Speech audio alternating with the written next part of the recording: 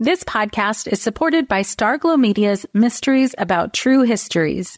From the creators of the hit top-ranking kids educational podcast in the world, Who Smarted, the Emmy-nominated Nat Geo Disney Plus's Brain Games, and Netflix's Brainchild, comes Mysteries About True Histories, affectionately known as MATH, or math, in which kids ages 6 and up can hear humorous and educational stories that follow two best friends, Max and Molly, while they go on adventures through time, solving puzzles, hidden equations, talking about history, and making learning cool.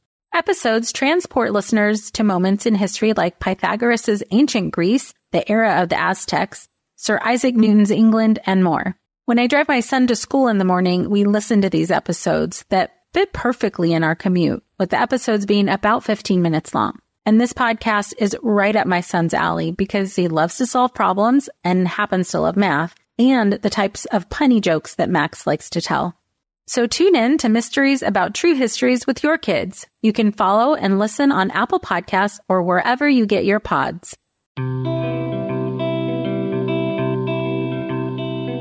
Welcome to Mom in Mind, a podcast about maternal mental health, discussing conception, pregnancy, birth, and postpartum. Real stories from moms and family members who have made it from struggling to wellness, and interviews with experts and advocates who work for moms and families to get the help they need. This podcast is meant to offer information and awareness and is not a replacement for treatment by a professional or professional training. Welcome back to Mom in Mind. I'm your host, Dr. Kat. One of the things I love about doing this podcast is that the conversations we have often break down barriers or change the way things are viewed or challenge the misconceptions we carry about mental health, pregnancy, postpartum, our roles, and what is really going on. We all use this kind of shorthand way of thinking sometimes to make judgments or make decisions or engage in brief conversations.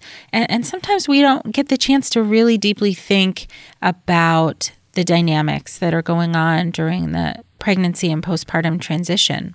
This episode encompasses all of that. We have the honor of hearing from Dr. Sheehan Fisher about new fathers, the transitions they may go through when a baby comes along, the challenges and strengths that they may experience as well. There are quite a few gems in our talk today, one of which is how the role of fatherhood is changing and adapting to the times, and thoughts about navigating that.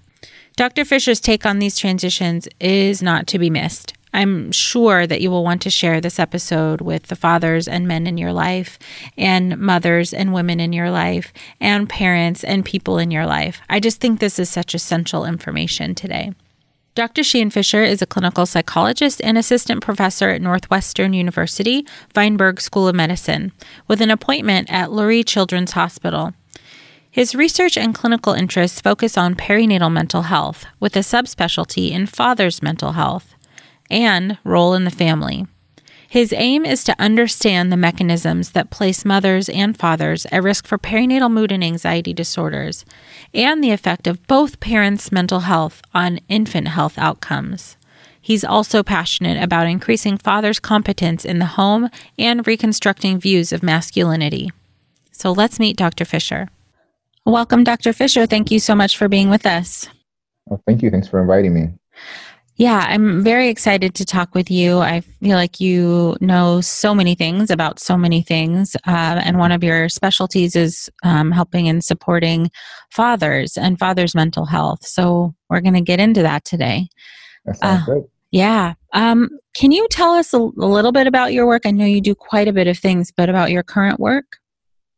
So my work, as you stated, focuses on fathers, and my goal is to include fathers within perinatal mental health.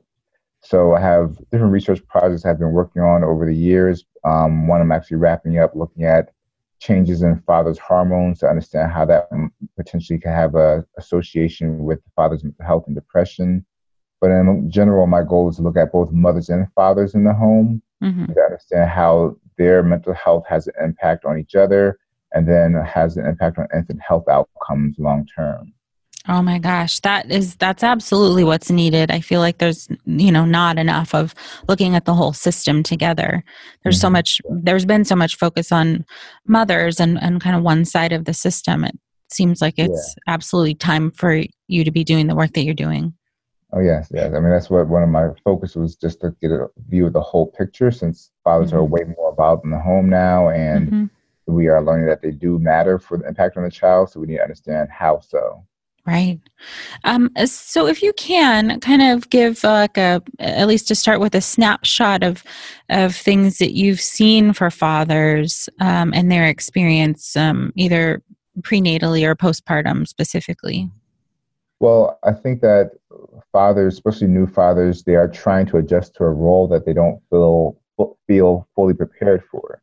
Hmm. And especially if we look historically, fathers, maybe the past few decades were not as involved, so they don't always have a blueprint of what it looks like to be an engaged parent. And I always talk about how competency is very important for people. So if they don't feel Hmm. confident, they're less likely to get involved. Right. So I think that especially during the prenatal period, fathers are searching and looking for, how do I make sure I'm prepared for this role? I've heard so many fathers say they want to be a better father than even the examples they've had, but they Mm. don't really know what to do. And that can be quite difficult without having the tools to be able to adjust to that period. And of course, that in turn can start to create stress for the fathers. Right. Right. Yeah. So, Absolutely. yeah, and then especially once they do have a child, then it's a really, the everything starts to change so quickly. They're trying to figure out where is their place within the home, and also trying to make sure they can support the mom through her adjustment, whether it's stress in general or if she's dealing with depression or anxiety. So Hmm. it can be quite foreign for them to figure out how to adjust to all these different changing roles and situations within the life of childcare, supporting the partner, and also maintaining the home and work and whatnot. It's a lot to juggle for them. Right. And as you said before, their fathers are more involved than they ever used to be. And I love how you stated that they're just kind of trying to, there's no precedent Mhm. necessarily for how to do all of this Yeah, in a way that they want to. exactly. I mean, when I teach or present about this, I try to also give a background that actually historically fathers were way more engaged in the very beginning of American history. Mm, But over the time, this has started to change as the industrial age and other things occurred where fathers are working outside the home. There's hmm. been a shift in this adjustment. And really, when you watch the trajectory of father involvement, it's really been focused on economics. So when fathers Right. work on the farm, they're very, very much engaged in the family and involved with parenting. But then when they work outside the home, they became disengaged. And then our cultural norms started to change of what was the expectation of fathers and men in general. Mm. But now that most families can't survive off of just one income, we're starting to make that shift back. And the economics are really driving this force. But for these current fathers, they don't have a recent blueprint, as I said, to even know how to adjust. Oh, wow. I really love that perspective and the historical perspective, so to speak, that timeline that you just spoke of, really how the culture has shifted and changed over Yeah. time. It really gives a great look at how and why things are the way they are right now. Yeah. We so often forget the context of why things are Yeah. challenging. I think that's important too, especially because I still hear the rhetoric that, men are innately, unable to be engaged fathers, or Mm, whether men are saying it or even on the other side. But I think that this creates a misconception that's almost biological rather than simply cultural, environmental factors, and, like I said, economic factors that actually play into fathers' engagement, and therefore we can make a change. Everybody needs to hear what you just said. Like everybody, whoever's listening right now, share this with everybody. I mean, this is essential. It's so Yeah, important. yeah, Um, that right. I mean, it's and the way you were stating it before that there's something innately wrong with fathers. Gosh, that must be really insulting yeah. I on some think level. it is, and I think that's something that does discourage. I mean, I think in general we need to encourage fathers and support that aspect, but there are many fathers who want to be engaged, but when they are viewed as a secondary parent Hmm. from prenatal all the way through, it really does kind of set a tone that they're not supposed to either be engaged, or they're not encouraged, or even at times discouraged from their involvement. I think that it's something Hmm. I talk about too, where fathers sometimes especially in the very beginning phase, if they are trying to change the diaper or dress the child, do certain things, if they're told they're doing it wrong or there's only one way, it kind of instills an idea that they're only a secondary parent. Therefore, they start to form into this role. And we have to figure out how do we make this balance across the board so that the fathers have their space to get engaged and, of course, encouraging it. There is still room for that for fathers who don't know or are not as inclined, but we need to kind of meet everyone halfway to make this a more equal system. This podcast is supported by Understood Explains. As parents, we are often having to figure out things as we go, and that is very true for our children's education. And to help you out, I want to tell you about a podcast called Understood Explains. This season is hosted by teacher and special education expert Juliana Urtube, and she discusses all the things you'd want to know about individual education plans, or IEPs, what they are, why they're needed, who benefits from them, and what to expect when you have meetings with teachers. I could have really used this podcast when my son had an IEP for speech when he was 6. I was overwhelmed trying to understand the process and what everything meant. The episode on Understood Explains, Does My Child Need an IEP? Was the kind of info that would have really helped me get the most out of the educational support of the IEP for my son. And if you need that kind of support, I really recommend this podcast. To listen to Understood Explains, search for Understood Explains in your podcast app. That's Understood Explains. Hello, you sentient ball of stardust. My name is Casey Davis. I'm a therapist and I'm an author of the book, How to Keep House While Drowning, where I talk about ways to make it a little bit easier to take care of yourself when you're overwhelmed, stressed, have mental health issues, physical health issues, or maybe you're just in a hard season of life.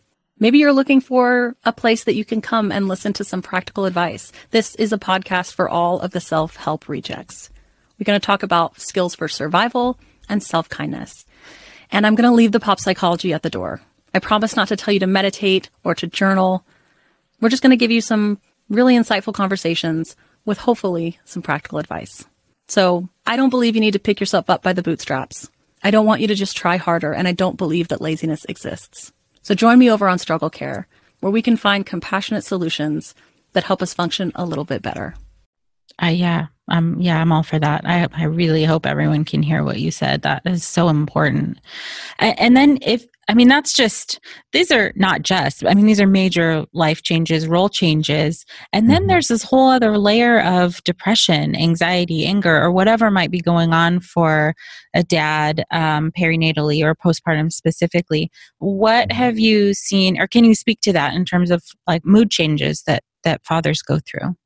Yeah, so I think this is something that is, I was just more recently showing that fathers do have adjustments in their mood during this time. And so we typically within this field look at perinatal depression as the main focus, which fathers do experience with an increased rate of sadness, anhedonia, or lack of pleasure in things, feeling stressed, fatigued, and dealing with this role transition and that adjustment. But I think that because we are focused on perinatal health, and especially for depression, we lose sight that fathers may experience things a little bit differently, especially since in our culture, especially around masculinity, men are not as inclined to cry or to say that they're feeling sad or other types of emotional symptoms. So we might be missing out on other types of behaviors that would fit into something called masculine depression, where they might be more engaged in more aggressive type behaviors, or they might even sometimes drug use, or even other types of externalizing behaviors that will show that they're going through a high level of distress, but may not express in the same traditional form of perinatal depression. So what might a father himself be experiencing? Like, how would he know that this is what's going on for him? Well, he might start to notice that they might become more short, irritable type of behaviors, and an ability to feel that they can focus, or even sometimes thinking that they are not accomplishing enough or feel like defeated.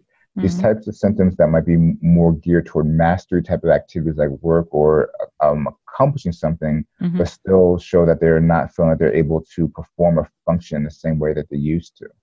And a lot of times this can be played in from the stress levels, and also from just the fact that they are sleep deprived or other factors going on. But the concern is if it's really having a significant impact on their functioning, or it's becoming more chronic of a change, then it's more concerning.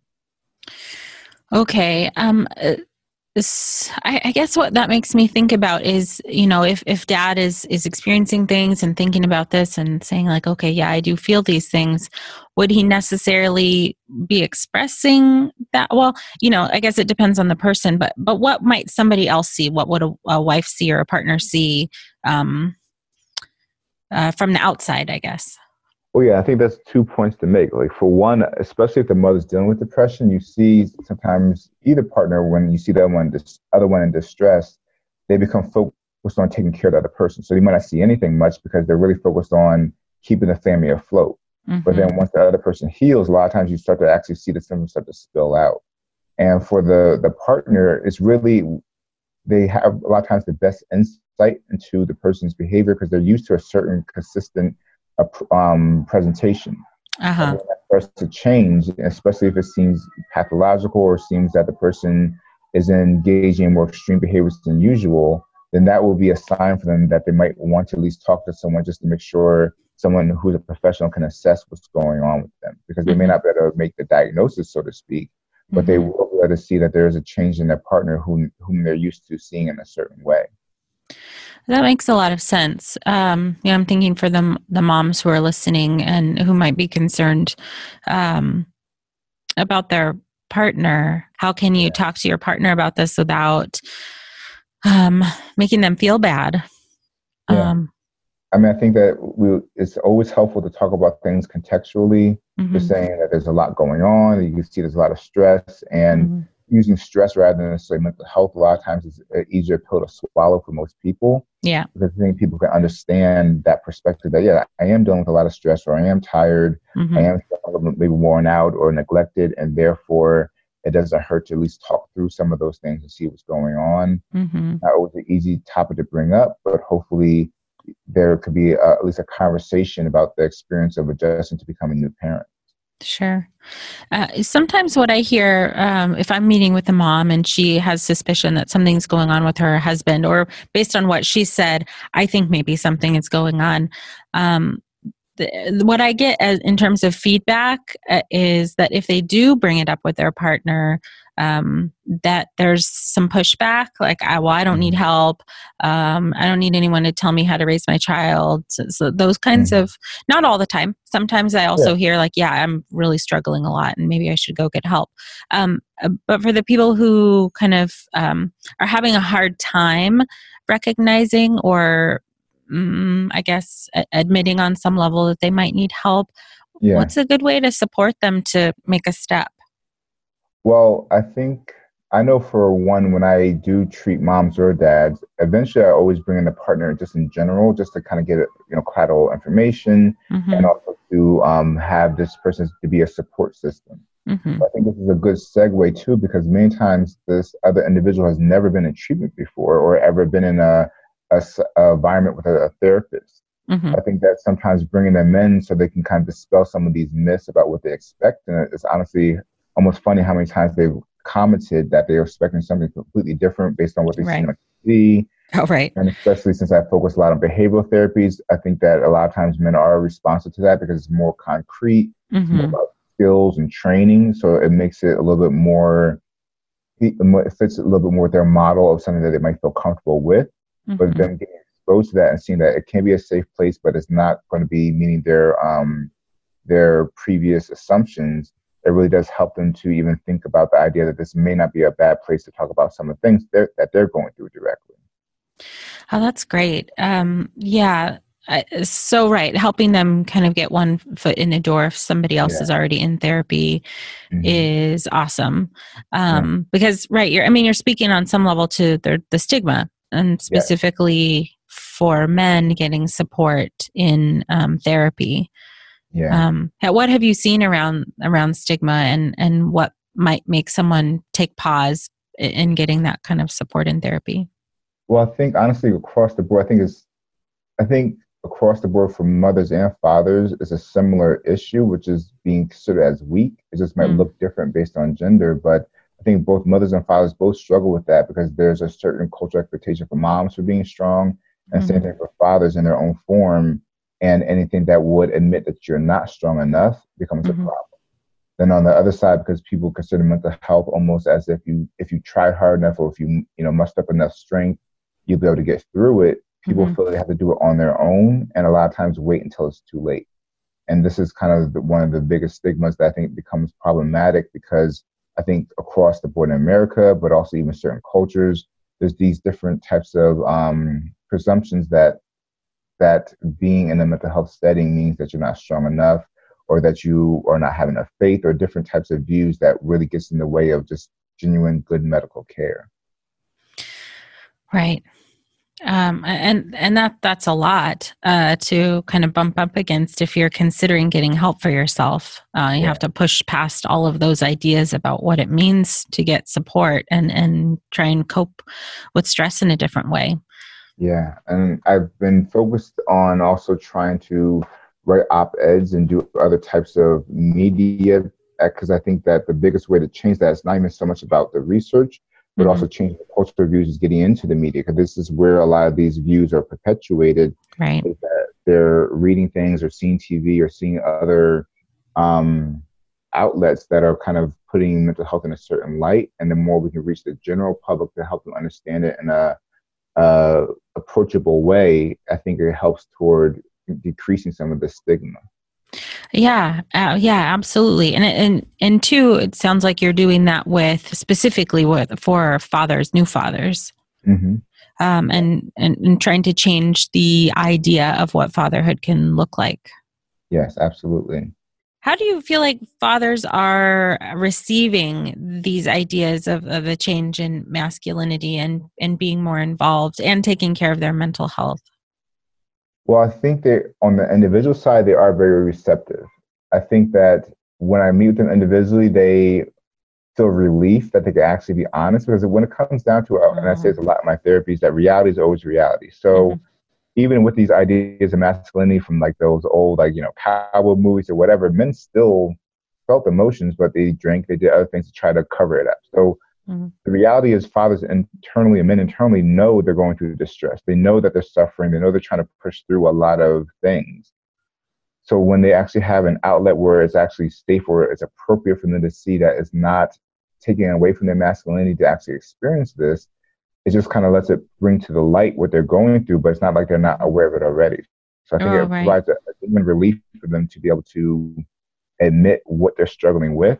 Mm-hmm. And then especially when we focus on competency or learning how to develop skills to deal with mental health, on both sides, it makes them feel empowered to go into the situation and feel like they know what to do, whether that's how to take care of a home, or to take care of the child, whether it's how to take care of their partner, or even how to deal with stress in a more productive way. When they see that they can make behavioral changes and it has a positive outcome, it makes them feel that they have a good, genuine contribution to the home and have a place within the home. So I think that in general, they find it as a positive experience. Yeah, I mean, that's really powerful. Some of my frustration with, I guess, just like maybe it's mostly the stigma, is there can be such relief and such impactful change when people can get the help they need, even if it's not a psychotherapy, if it's just some other type of support. But it's getting past that point of either the thought of like, it's too much for me to go get this help, or I shouldn't, or like you were saying before, I should be able to just do this with enough strength. And kind of fighting that feeling that they could use some support. It's just, it can be so good on the other side when you get what you need. Yeah, absolutely. And I think that when they see tangible outcomes, like seeing that their child's health can improve, or seeing that they can function even better at their job, or they can manage the stress better, or their marriage is better, like these tangible things makes it worthwhile, or seems like there's a purpose behind it, rather than simply feeling that they're just going to somewhere to complain. So it really does help to change their perspective. What other kinds of coping suggestions or things that you found to be helpful that, outside of psychotherapy?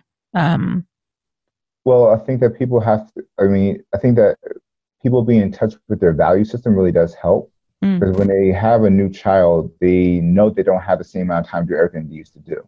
Right. So they have to figure out how they prioritize. And many times people just kind of do it all or nothing. If they can't do everything, they just shut down, just kind of go to work, take care of my family, and that's it. Mm-hmm. Rather than figuring out, based on my values, maybe even if I only get 15 minutes of a little workout and, or even if I could only hang out with my friend for a half hour, knowing that it has the biggest impact, like the biggest bang for the buck, helps them to adjust their life to this new situation, but still keep some of the key components that makes them them. So I think that just in general, having that approach does help people to adjust through that period, but then also learning some skills, let's say is mindfulness, and that can be in different forms. Sometimes people use yoga or just mindfulness training or listening to music. Like it's just really learning how do you shut off your mind and not let that stress kind of spill over or reduce that rumination. It really does help people to use this type of skill to reduce their general stress. Can you speak a little bit to the rumination for fathers? What have you seen? One of the things I've helped out with some classes around father classes, and it's interesting to hear about what fathers are most worried about going into becoming a father. And one of them is feeling, one, that they're not going to be able to financially take care of their family, or that something goes wrong. So even though they have like a solid job, they're at a heightened worry about losing their job or messing up, to the point that it can create a lot of stress because they just keep thinking about it and ruminating, even when it's nothing presenting as an issue. So I think that fathers feel a certain level of pressure in that respect.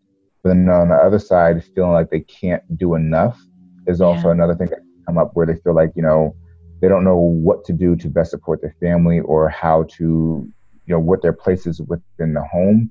So this can cause a certain level of rumination for them, feeling that they are never going to be enough for their family. Oh, that's so sad. Yeah. Oh, that's such a bummer. I mean, I can imagine shutting down from feeling that. Moms feel that too, maybe in a different way, depending. Absolutely. Gosh. So it makes me think of how important communication is then, too, between partners. Yeah. And that's something that usually starts to break down as soon as they deliver, because obviously there's a lot going on. Something that when I meet with individuals, I bring in a partner. That's one of the conversations we have, or when I do couples therapy, is about how do you make sure to have time to talk that's not just about diapers or tasks or things that has to be done the next day, but also keeping the communication between the two of you, whether it's about resolving issues between them, or even just simply the things you used to talk about prior to having a child. Keeping some level of normalcy within the relationship is key. Otherwise, people start to feel like they're starting to feel distant, and that can start to spread and kind of increase exponentially over time if it starts off in the very beginning of their having a newborn. Oh, right. And you were saying a little bit before about, kind of feeling left out. So much focus goes to the mom and the baby. And certainly then, communication is potentially breaking down too. So I imagine fathers feeling more and more kind of just out of the loop, less connected. They do feel out of loop and less connected, but I think that can partially be resolved by them having more of an engaged role. I think that they feel left out because they feel like the mothers may be more focused on the child, and they don't have their own part. But if they feel like it's a teamwork, that helps to kind of reduce some of this isolation, because it becomes a group effort toward the parental team supporting the child and supporting each other, rather than simply the father being more of a isolated member within the family. I'm Margaret. And I'm Amy. And together we host the podcast, What Fresh Hell? Laughing in the Face of Motherhood. Margaret, I would say you're sort of a where are my keys kind of mom. Correct. Sometimes a where are my kids kind of mom. Well, you're, Amy, more of a we were supposed to leave 35 seconds ago, mom. I mean, touche. In each episode of What Fresh Hell, we come at a topic from our usually completely opposite perspectives. I bring the research. And I bring kind of the gimlet eye. Like, is that research really going to work, people? And almost 10 million downloads later, we're still laughing. We also talk to experts in the parenting field, plus parents with stories we can all learn from. We make each other laugh, we challenge each other's assumptions, and we have what we think is the best parenting community on the internet. Check out What Fresh Hell? Laughing in the Face of Motherhood wherever you listen to podcasts. Well, hey there, busy mama. Are you looking for ways to make your life easier, your home less chaotic, and at the same time add more joy to your life? My name is Deanna Yates, and I'm the host of Wanna Be Clutter Free, a podcast all about letting go of the stuff we don't need in our lives so that we can focus on what truly matters. Don't worry, I'm not going to tell you to throw it all away or make you feel guilty about keeping something you love, no matter how many other people don't quite understand it. But I will give you practical and, more importantly, actionable advice so that you can make progress right away. And you won't just hear it from me. There are amazing guests too.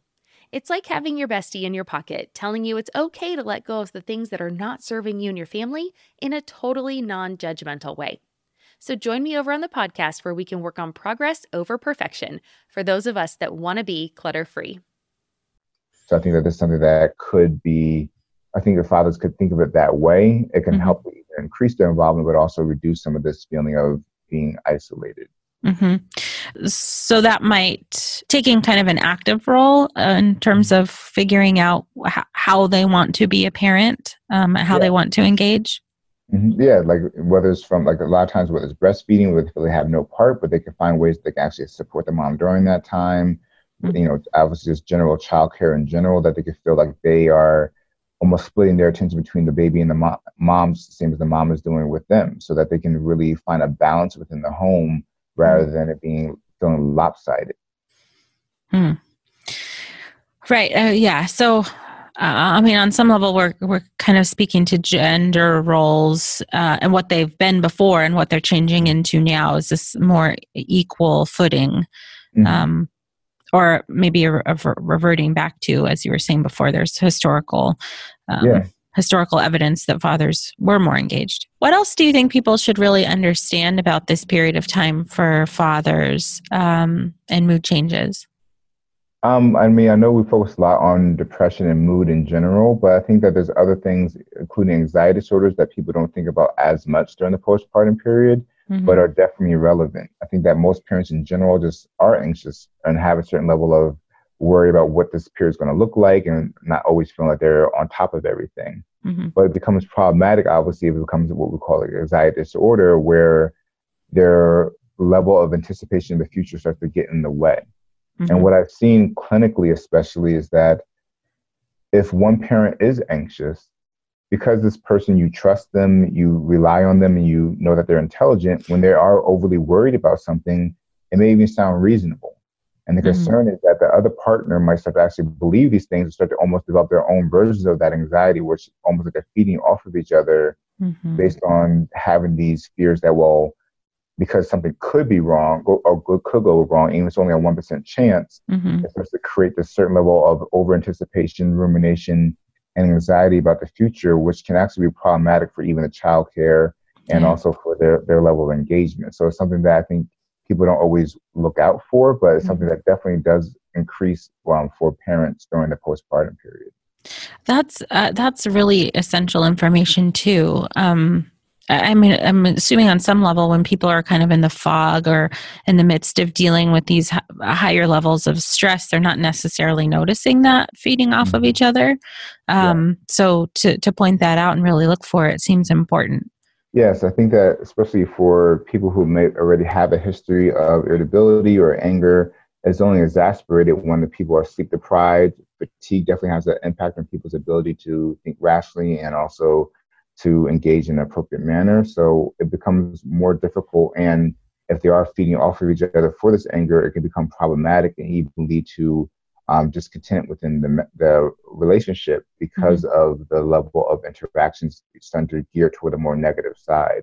So there's something also that couples should look out for, because if they do notice it, whether it's couples therapy or just kind of getting some individual support, it would help so that it doesn't cause lasting effect on the relationship, when in actuality it might have just been an acute situation that's going on. Right. As opposed to it's just been dragging on for a while to really notice what the changes are. And that can be hard with a new baby and a new life changes. But I think what you're doing by bringing these points to the forefront and having us think about it and having people notice it is really important, because if we're not putting our finger on it to say, hey, this could be happening, then it's just sort of happening. Without us paying attention. And I think that many parents are put at a disadvantage feeling they have to wing it, that they should just kind of do it on their own. That's why I strongly encourage prenatal counseling, because it helps you just set up for the future and to be prepared with this information, to even learn skills in general, just of how to handle things ahead of time. Yeah. Because I think our tradition and our culture is to just figure it out, maybe read a couple of books, but not really Right. get that preparation to think about, this is a big change. Like someone, when you start a new job, you want to get oriented. Right. We should not take that same approach when it comes to having a child. Like, why wouldn't we? It's 100%, 1,000%. You're so right. You're so right. So for people who are listening, what have you seen in terms of, positive outcomes, people who do come in and get help with stuff? I think that they are, one, we're able to shorten the course of the mood disorder if they are dealing with that. And that obviously reduces the distress. But people want to get rid of the stress, but that's not what life is really about. It's more about thriving. So when they see that their relationship is improving and that they feel like there's a balance, when they see that their, let's say, even partner on either side is meeting them halfway, and that they can see, for their own value systems, whether it's their career, their recreation, other parts of their life, is all included in their life, they feel overall a better quality of life. Rather than just surviving the postpartum period, they feel like their life has a certain level of meaning and a direction that they can be happy with. And I think that gives people a lot of hope for their future, and also makes them enjoy the experience of becoming new parents even more. Oh, man, I wish that for everybody. That's beautiful. If whoever's listening, listen to Dr. Fisher. He knows what he's talking about. Go get the help, the support, the resources. And you yourself are launching a great support for dads. Can you talk about your Instagram project? Oh, yeah. So right now I have an Instagram focused on just cooking. And what my goal is, I love to cook. That's something that's always been one of my passions. And in 2018, I'm hoping to start to do cooking classes for fathers and even men in general. One, to change the masculine ideas of whether men can cook or not, but also to increase confidence, so they feel they can balance out the home, they can support the partner, and to have a skill that is really useful for long term to support, family health. So it's something that I'm excited about, and the handle is Dr. Chef Sheehan on Instagram, and I'm really excited to move that project forward in the new year. Oh, that's fantastic. Well, I'm for sure going to put all of your resources and all the places that people can connect with you up in the show notes for this episode, and spread the word about the work that you do to anyone who will listen, because I think it's brilliant and necessary. And I just thank you so much for coming on and sharing all of this with us, and hopefully we'll have you back on again. That sounds good. I would love to come back. Thank you. This is good stuff, right? We all need to be having more open conversations about these topics. It really is essential. This perspective that Dr. Fisher brings, the breaking down the stigma and lifting up of fathers and supporting them to get the support that they need, is really part of how we have a healthier society. So please do share this conversation. And I'd love for all of you to connect with Dr. Fisher. I'm going to put all of his connections up in the show notes. He's on Twitter, Facebook, and Instagram. And he was talking about his Instagram page at Dr. Chef Sheehan. So I suggest everyone go and check that out as well. To connect with Mom in Mind and hear all of our episodes, go to momandmind.com or join our Facebook group at the Mom and Mind Connection to continue the conversations we start here. Until next time. Thank you for joining us today. If you or someone you know is having a hard time, help is available. Please look for resources for help at momandmind.com. Also, please subscribe and share this podcast. Together, we can support moms and families so that no one has to deal with this alone. Thank you for being a part of the Mom and Mind community.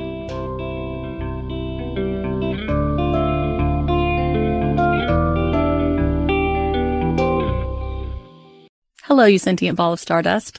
My name is Casey Davis. I'm a therapist, and I'm an author of the book, How to Keep House While Drowning, where I talk about ways to make it a little bit easier to take care of yourself when you're overwhelmed, stressed, have mental health issues, physical health issues, or maybe you're just in a hard season of life. Maybe you're looking for a place that you can come and listen to some practical advice. This is a podcast for all of the self-help rejects. We're going to talk about skills for survival and self-kindness. And I'm going to leave the pop psychology at the door. I promise not to tell you to meditate or to journal. We're just going to give you some really insightful conversations with hopefully some practical advice. So I don't believe you need to pick yourself up by the bootstraps. I don't want you to just try harder, and I don't believe that laziness exists. So join me over on Struggle Care, where we can find compassionate solutions that help us function a little bit better.